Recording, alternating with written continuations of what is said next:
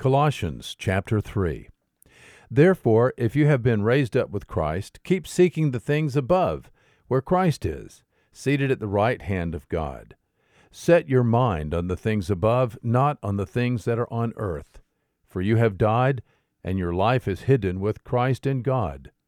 When Christ, who is our life, is revealed, then you also will be revealed with him in glory. Therefore consider the members of your earthly body as dead to immorality, impurity, passion, evil desire, and greed, which amounts to idolatry. For it is because of these things that the wrath of God will come upon the sons of disobedience.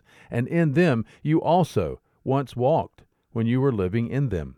But now you also put them all aside, anger, wrath, malice, slander, and abusive speech from your mouth.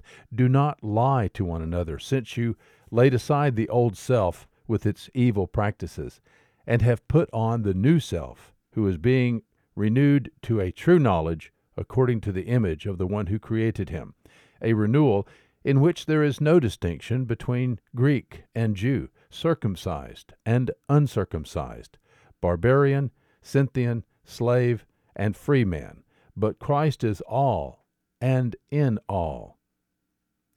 So as those who have been chosen of God, holy and beloved, put on a heart of compassion, kindness, humility, gentleness, and patience, bearing with one another and forgiving each other, whoever has a complaint against anyone.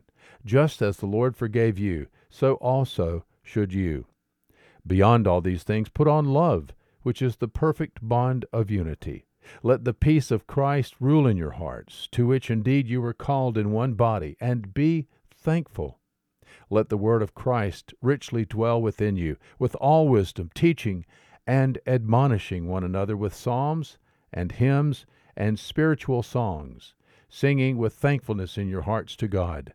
Whatever you do in word or deed, do all in the name of the Lord Jesus, giving thanks through him to God the Father.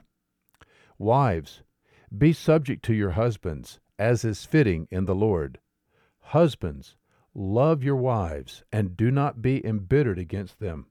Children, be obedient to your parents in all things, for this is well-pleasing to the Lord. Fathers, do not exasperate your children, so that they will not lose heart.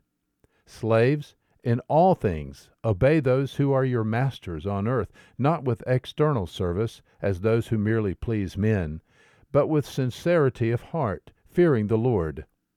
Whatever you do, do your work heartily, as for the Lord rather than for men, knowing that from the Lord you will receive the reward of the inheritance. It is the Lord Christ whom you serve. For he who does wrong will receive the consequences of the wrong which he has done, and that without partiality. Colossians chapter 3. There is good news today.